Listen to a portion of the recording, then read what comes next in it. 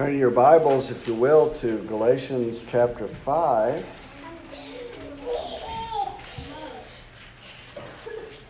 Galatians chapter 5.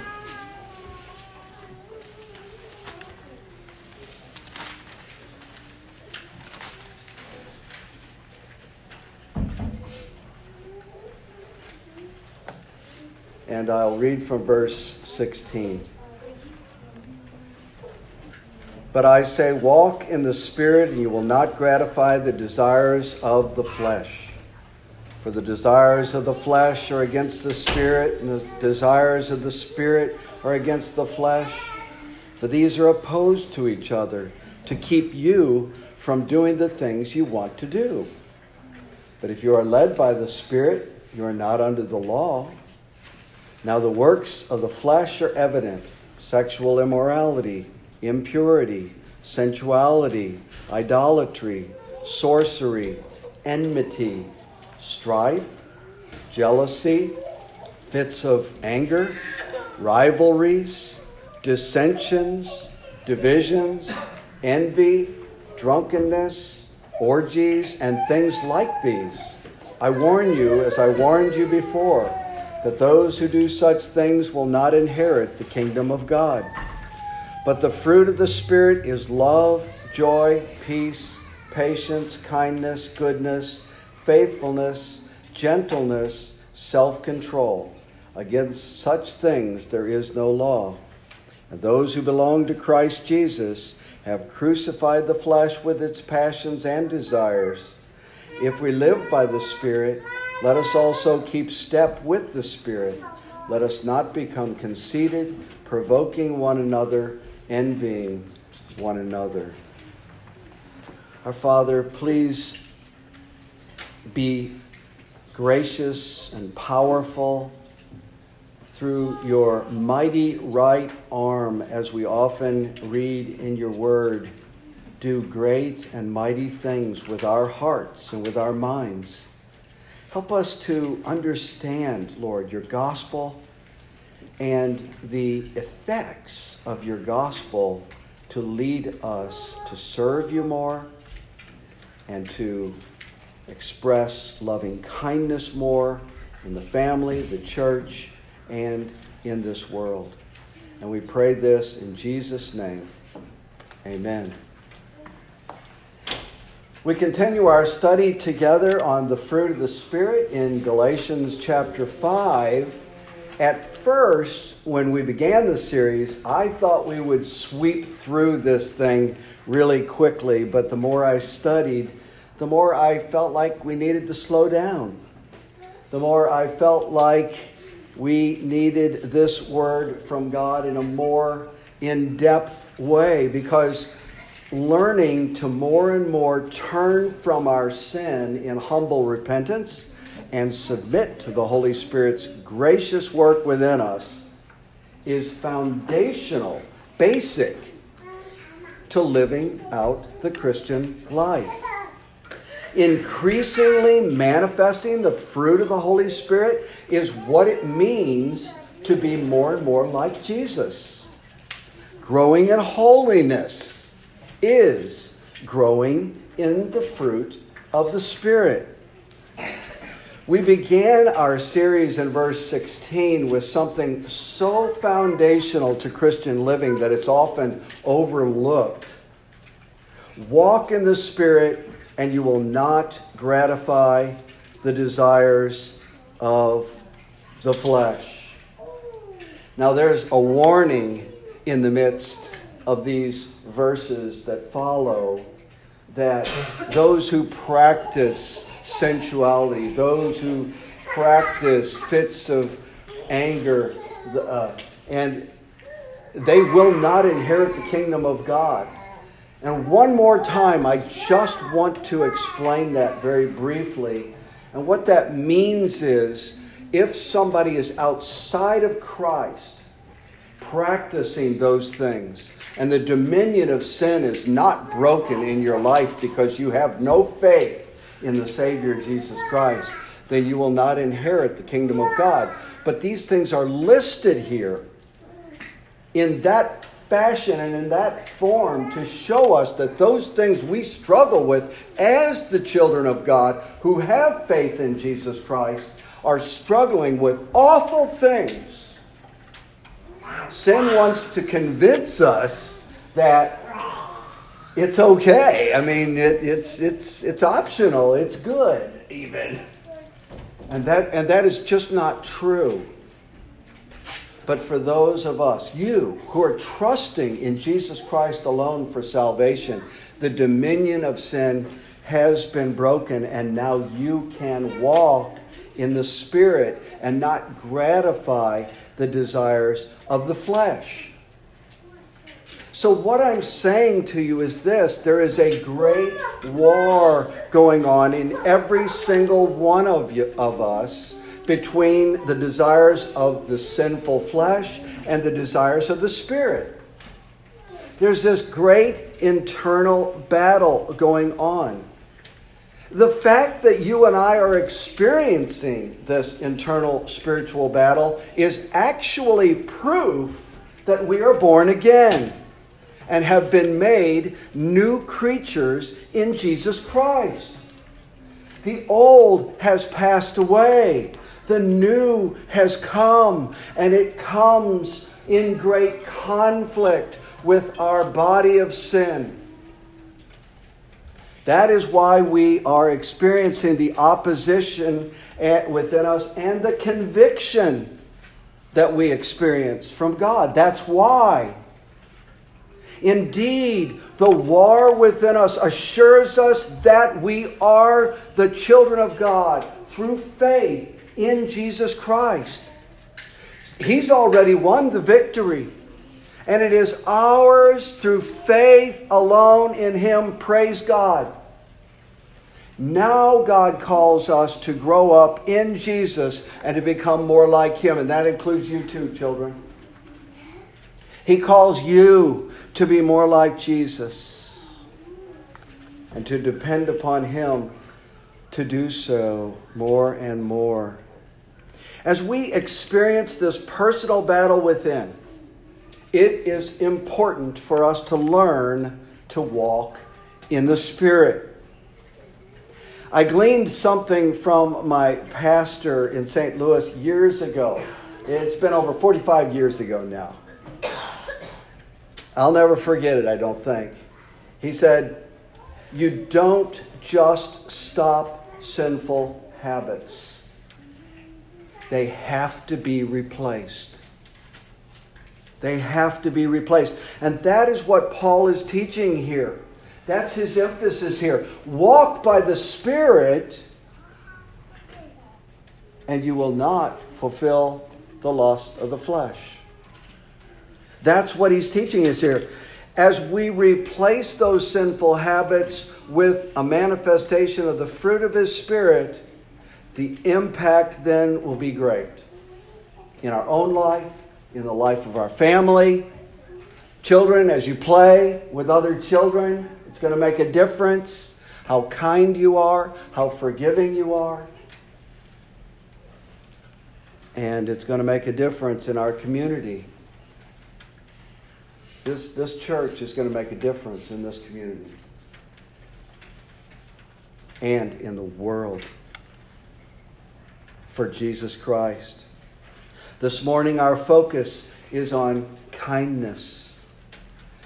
Let me give you a little definition.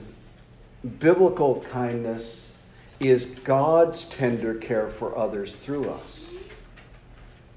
It's not the kindness counterfeit that exalts man and allows him to say, "Hey, look what I did." It's biblical kindness is God's tender care for others through us. It's characterized by generosity, concern, self-sacrifice, and compassion toward others. As we look at kindness this morning, we will first see the God of kindness, and then we will look at the goal of kindness, and we'll end with the pursuit of kindness. Kindness is an attribute of God. Therefore, God is a God of kindness. If kindness is an aspect of the fruit of the Holy Spirit, then kindness has to be an attribute of God. Psalm 34:8 says, "Oh, taste and see that the Lord is good." That is such a beautiful phrase. Oh, taste and see that the Lord is good. Well, the same Hebrew word for good in this verse can also be translated as kind. In fact, when the Hebrew scriptures were translated into the Greek in what is called the Septuagint, this word in Psalm 34:8 was translated as kind.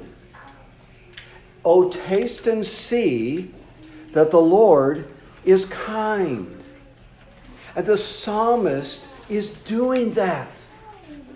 The psalmist is describing his own personal experience with God's kindness. And he does so in such a compelling and powerful way. Taste him. Just taste him. Just a little taste. Just taste him. And you will see that the Lord is good. Well, we've often seen this kind of thing before, haven't we? God, through the biblical writers, has provided us with language that we can understand and identify with. We love to eat. There's not much more that we love to do, more than we love to eat, is there? Now, parents sometimes encourage their kids to eat something new and different. Try some new food. And how does the kid normally respond? I don't want to. Just a little piece. Just try it. Just a little piece.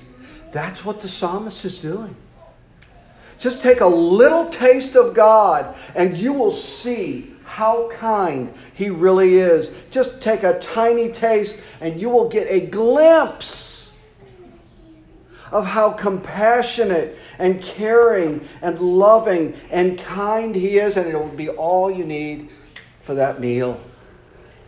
Taste and see. God has established this table before us this morning for us to taste and see that the Lord is kind. This table represents God's infinite kindness towards sinners to save a people for Himself, and not at a small cost, at a great and infinite cost. As you can now picture His Son come to earth hanging on a cruel cross for no good reason of His own. He had done nothing wrong.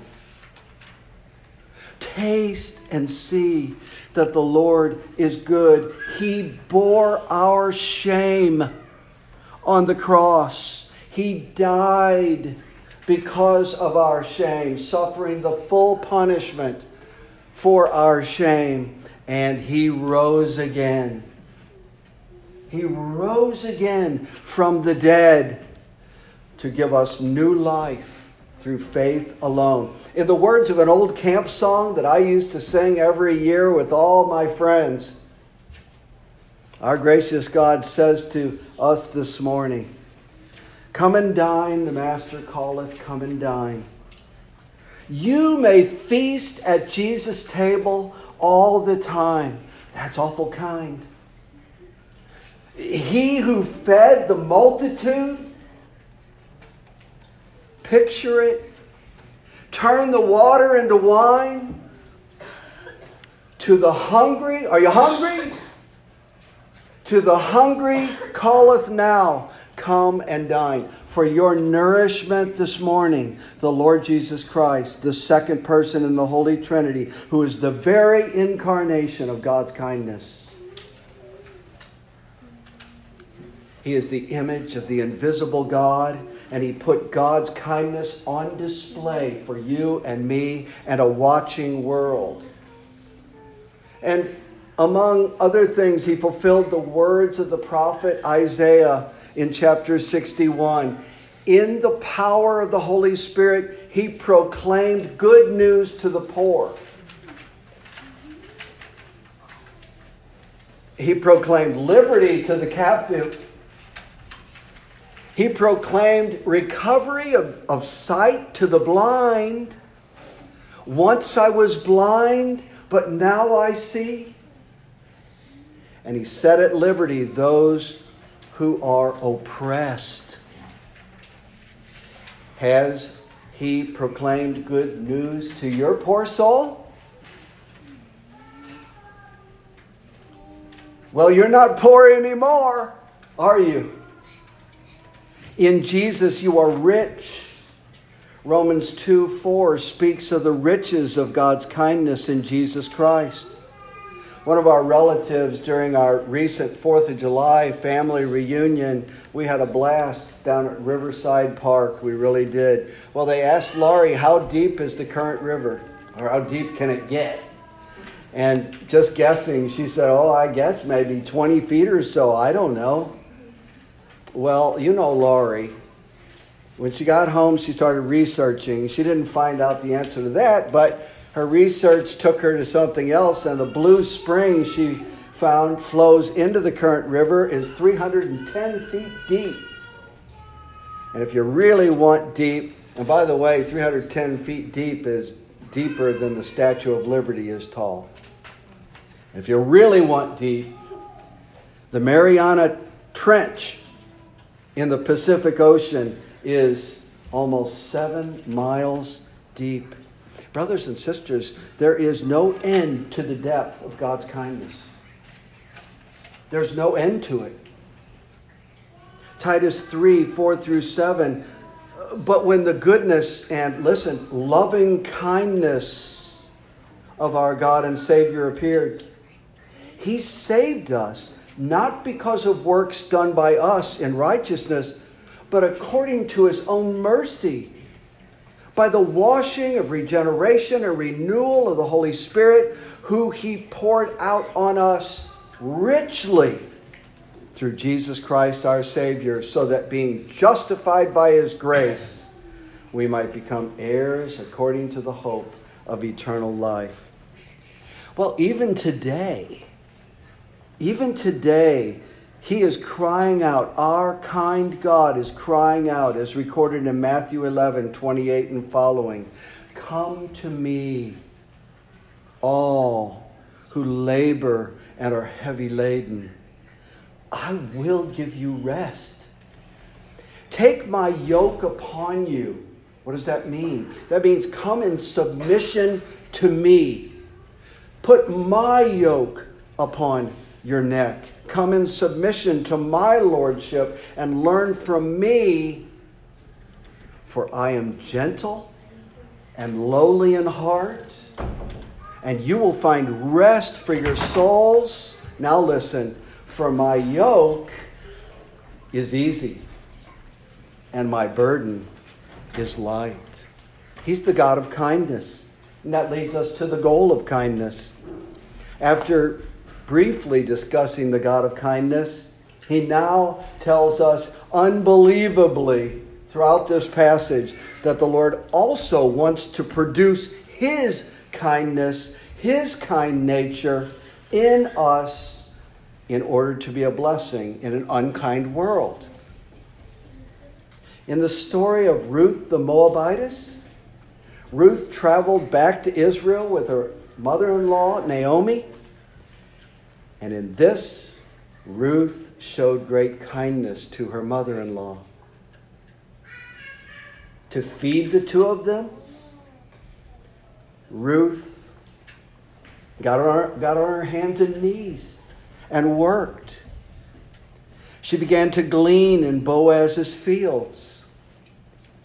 Ruth was very surprised and grateful when Boaz was kind to her and protected her. In this whole love scene that would develop and wind up with a baby. And through that baby, King David. And through King David, David's greater son, the Lord Jesus Christ. Through that whole thing, Naomi recognized that the Lord's kindness had not forsaken them. You know, people all over this community that we bump into regularly often feel lost and overwhelmed and depressed and oppressed in their grief. And these same people can be lifted up by God's kindness through us. That Naomi would recognize that God had not forsaken them shows just how powerful Spirit-wrought kindness is. Well, praise God. The Lord's kindness through Boaz to Ruth. The Lord's kindness through Ruth to Naomi. And Naomi's testimony of the Lord's kindness all point to the kindness that is ours in their ancestor, the Lord Jesus Christ. Well, one more story showing God's goal for Spirit-wrought kindness in our lives. A lawyer asked Jesus one day who his neighbor was. And Jesus told him the story of the Good Samaritan who stopped to help the poor Jewish man who had been stripped by robbers, beaten, and left for dead. As the humiliated and badly wounded Jewish man lay in the road suffering, a priest, a preacher, saw him and passed him by. Then a Levite, another temple servant, passed him by. Finally, a Samaritan, one who was despised and hated by the Jews. A Samaritan, no less than a Samaritan man, saw the man and with godly compassion stopped and helped him. He bound up his wounds. He took him to an inn. He paid for him to stay there until he was well again. What impresses me most about this story is that he helped his enemy. He expressed kindness towards someone who despised him and considered him an enemy. Similarly, there are many in today's world who despise us as Christians and what we stand for. They despise the gospel of Jesus Christ. They despise good, orthodox, biblical teaching. Therefore, they consider us their enemy.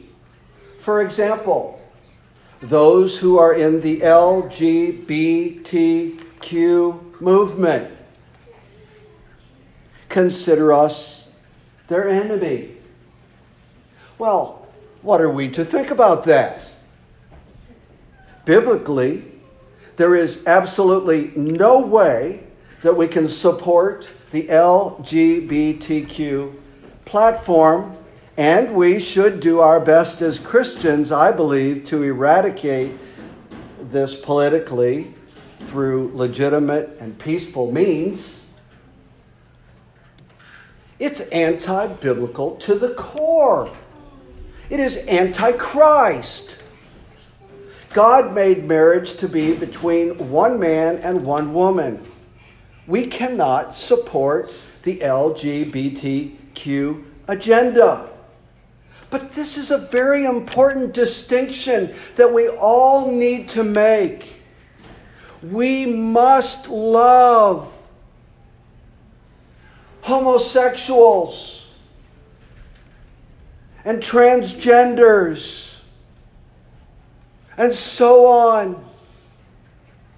any opportunities that God puts before us to do loving and kind things through us for those in the LGBTQ movement, we need to act on and be grateful for. And with that kind of an attitude, we will not look down on them. We will pity them, for we were once outside of Christ, not deserving one iota of grace or kindness from God.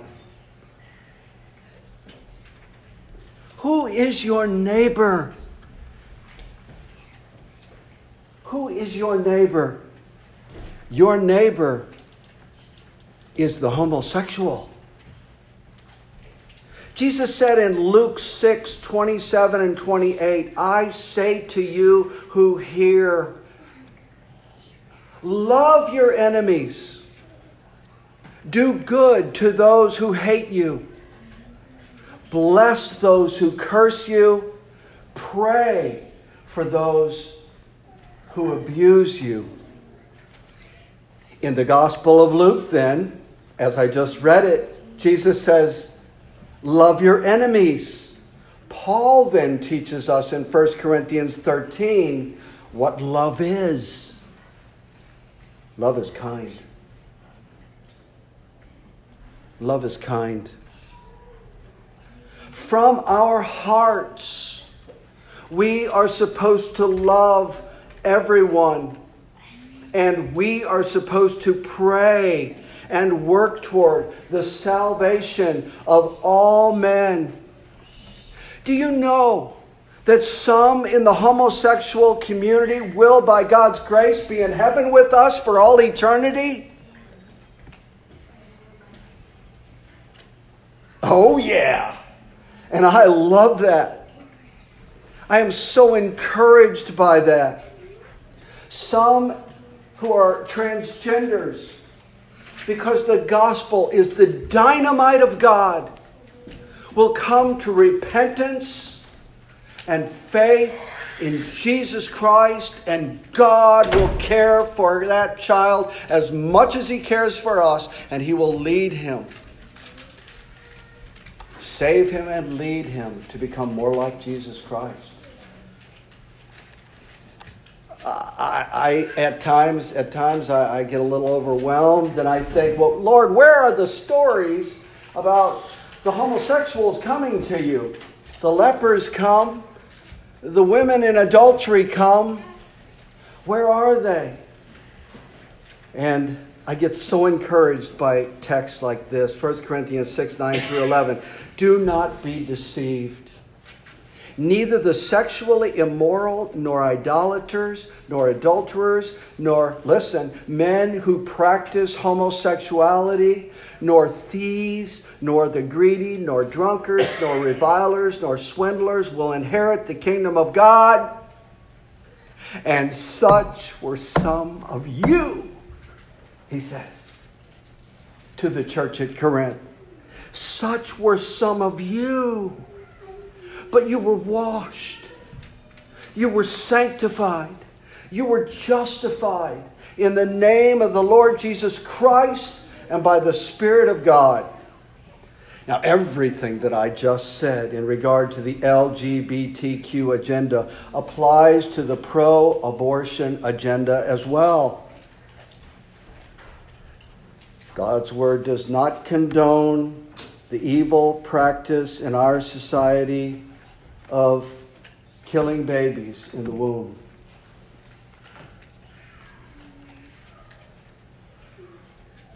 That is clear in God's word. And it is also true from the teaching in God's word that the pro-abortionists would see us as Christians as enemies. What do we do with this? Well, abortion is evil. Life bleeds out of the Ten Commandments. Life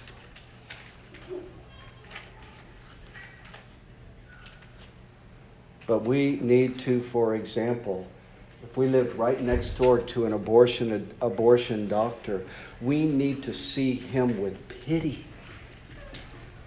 and compassion and care.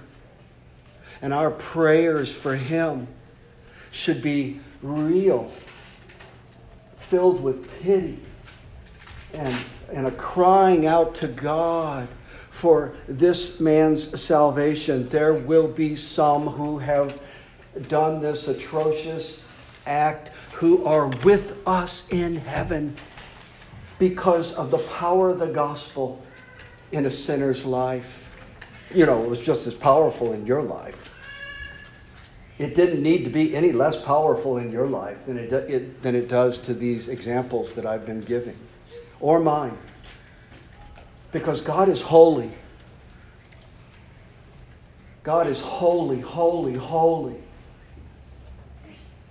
And what amazing grace the gospel impact is. It's dynamite. We need to have care and compassion and kindness toward sinners in our hearts. And when we have an opportunity to express kindness toward them, we need to take that opportunity regardless of their response. God can save these men and women. You know, much of the Black Lives Matter movement seems to be running on absolute blind hatred that has left all reason behind.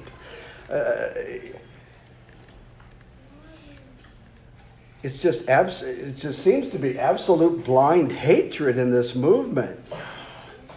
And those who espouse to be part of this movement, their hatred toward us is real. It's real. We cannot support these ideas. We cannot support this sin and destruction. But Jesus said, if you love those who love you, what benefit is that to you? And if you do good to those who do good to you, what benefit is that to you? But love your enemies and do good, and your reward will be great. And you will be sons of the Most High God, for He is kind to the ungrateful and evil. Yes, He is. He's kind to the ungrateful and evil. He sustains their life every day. He brings the sun up for them to enjoy. He puts food on their plate. They breathe God's oxygen every day. And we too are to be kind toward them. You know, there's a big difference between standing opposed to evil in accordance with God's word, and we should. But there's a difference between that and our responsibility to love and our responsibility to express loving kindness toward individuals who hate us. Now, children, that's what I meant when I was talking earlier in the service about how you should practice kindness now toward your brothers and sisters, toward your parents, even if it hurts. Because we have a God of kindness. And that's where it starts. It starts on the playground. Well, when we get a chance to show kindness to someone who advocates the Black Lives Matter movement agenda, we need to take it in the name of Christ, because black lives really do matter. They really, really do. And it was while we were yet sinners that Christ died for us, wasn't it? And He raised us up with Him in His resurrection and seated us with Him in the heavenly places. Praise God. Well, very quickly, the pursuit of kindness. God's children are not supposed to be passive. This is the Holy Spirit's chief work in our life. It's God's commitment to His children of faith. But we are not passive. We are to pursue this kindness. God is primary in our sanctification, but we are not passive. we play a part. We glean from God's Word, His precious Word. We pray in faith. We feast on Jesus at His table. We choose to walk in the Spirit. We must choose it. It's called growing in submission to the Holy Spirit. Colossians 3:12 says, "Put on then as God's chosen ones, holy and beloved, compassionate hearts, kindness." I'll stop there. What the Apostle Paul is saying is that when you get up in the morning, it's like putting on your clothes. Put on, as God's chosen ones, compassionate hearts, kindness. And he goes on. You wake up and you get dressed. And the impact over time will be tremendous in your family, in our church, in our marriages here. The way we treat our children, the way our children treat us, the way they treat each other, the impact will be absolutely tremendous as we grow in walking in the Spirit and being kind to one another. And it's going to impact our community too. We don't know what God holds for SGRC in the future. We don't know. But we do know this. We're rich. We are rich. We're so filthy rich. It's unbelievable in Jesus Christ. We are born again. We will, although we will die, yet we shall live. We also know this, that God has something amazing to do in and through us. I want this community to know it.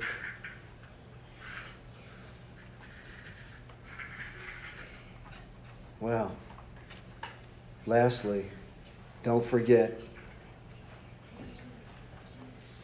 that the fruit of the Spirit doesn't save anybody. We're saved by Jesus Christ. For by grace we're saved through faith, and not of works.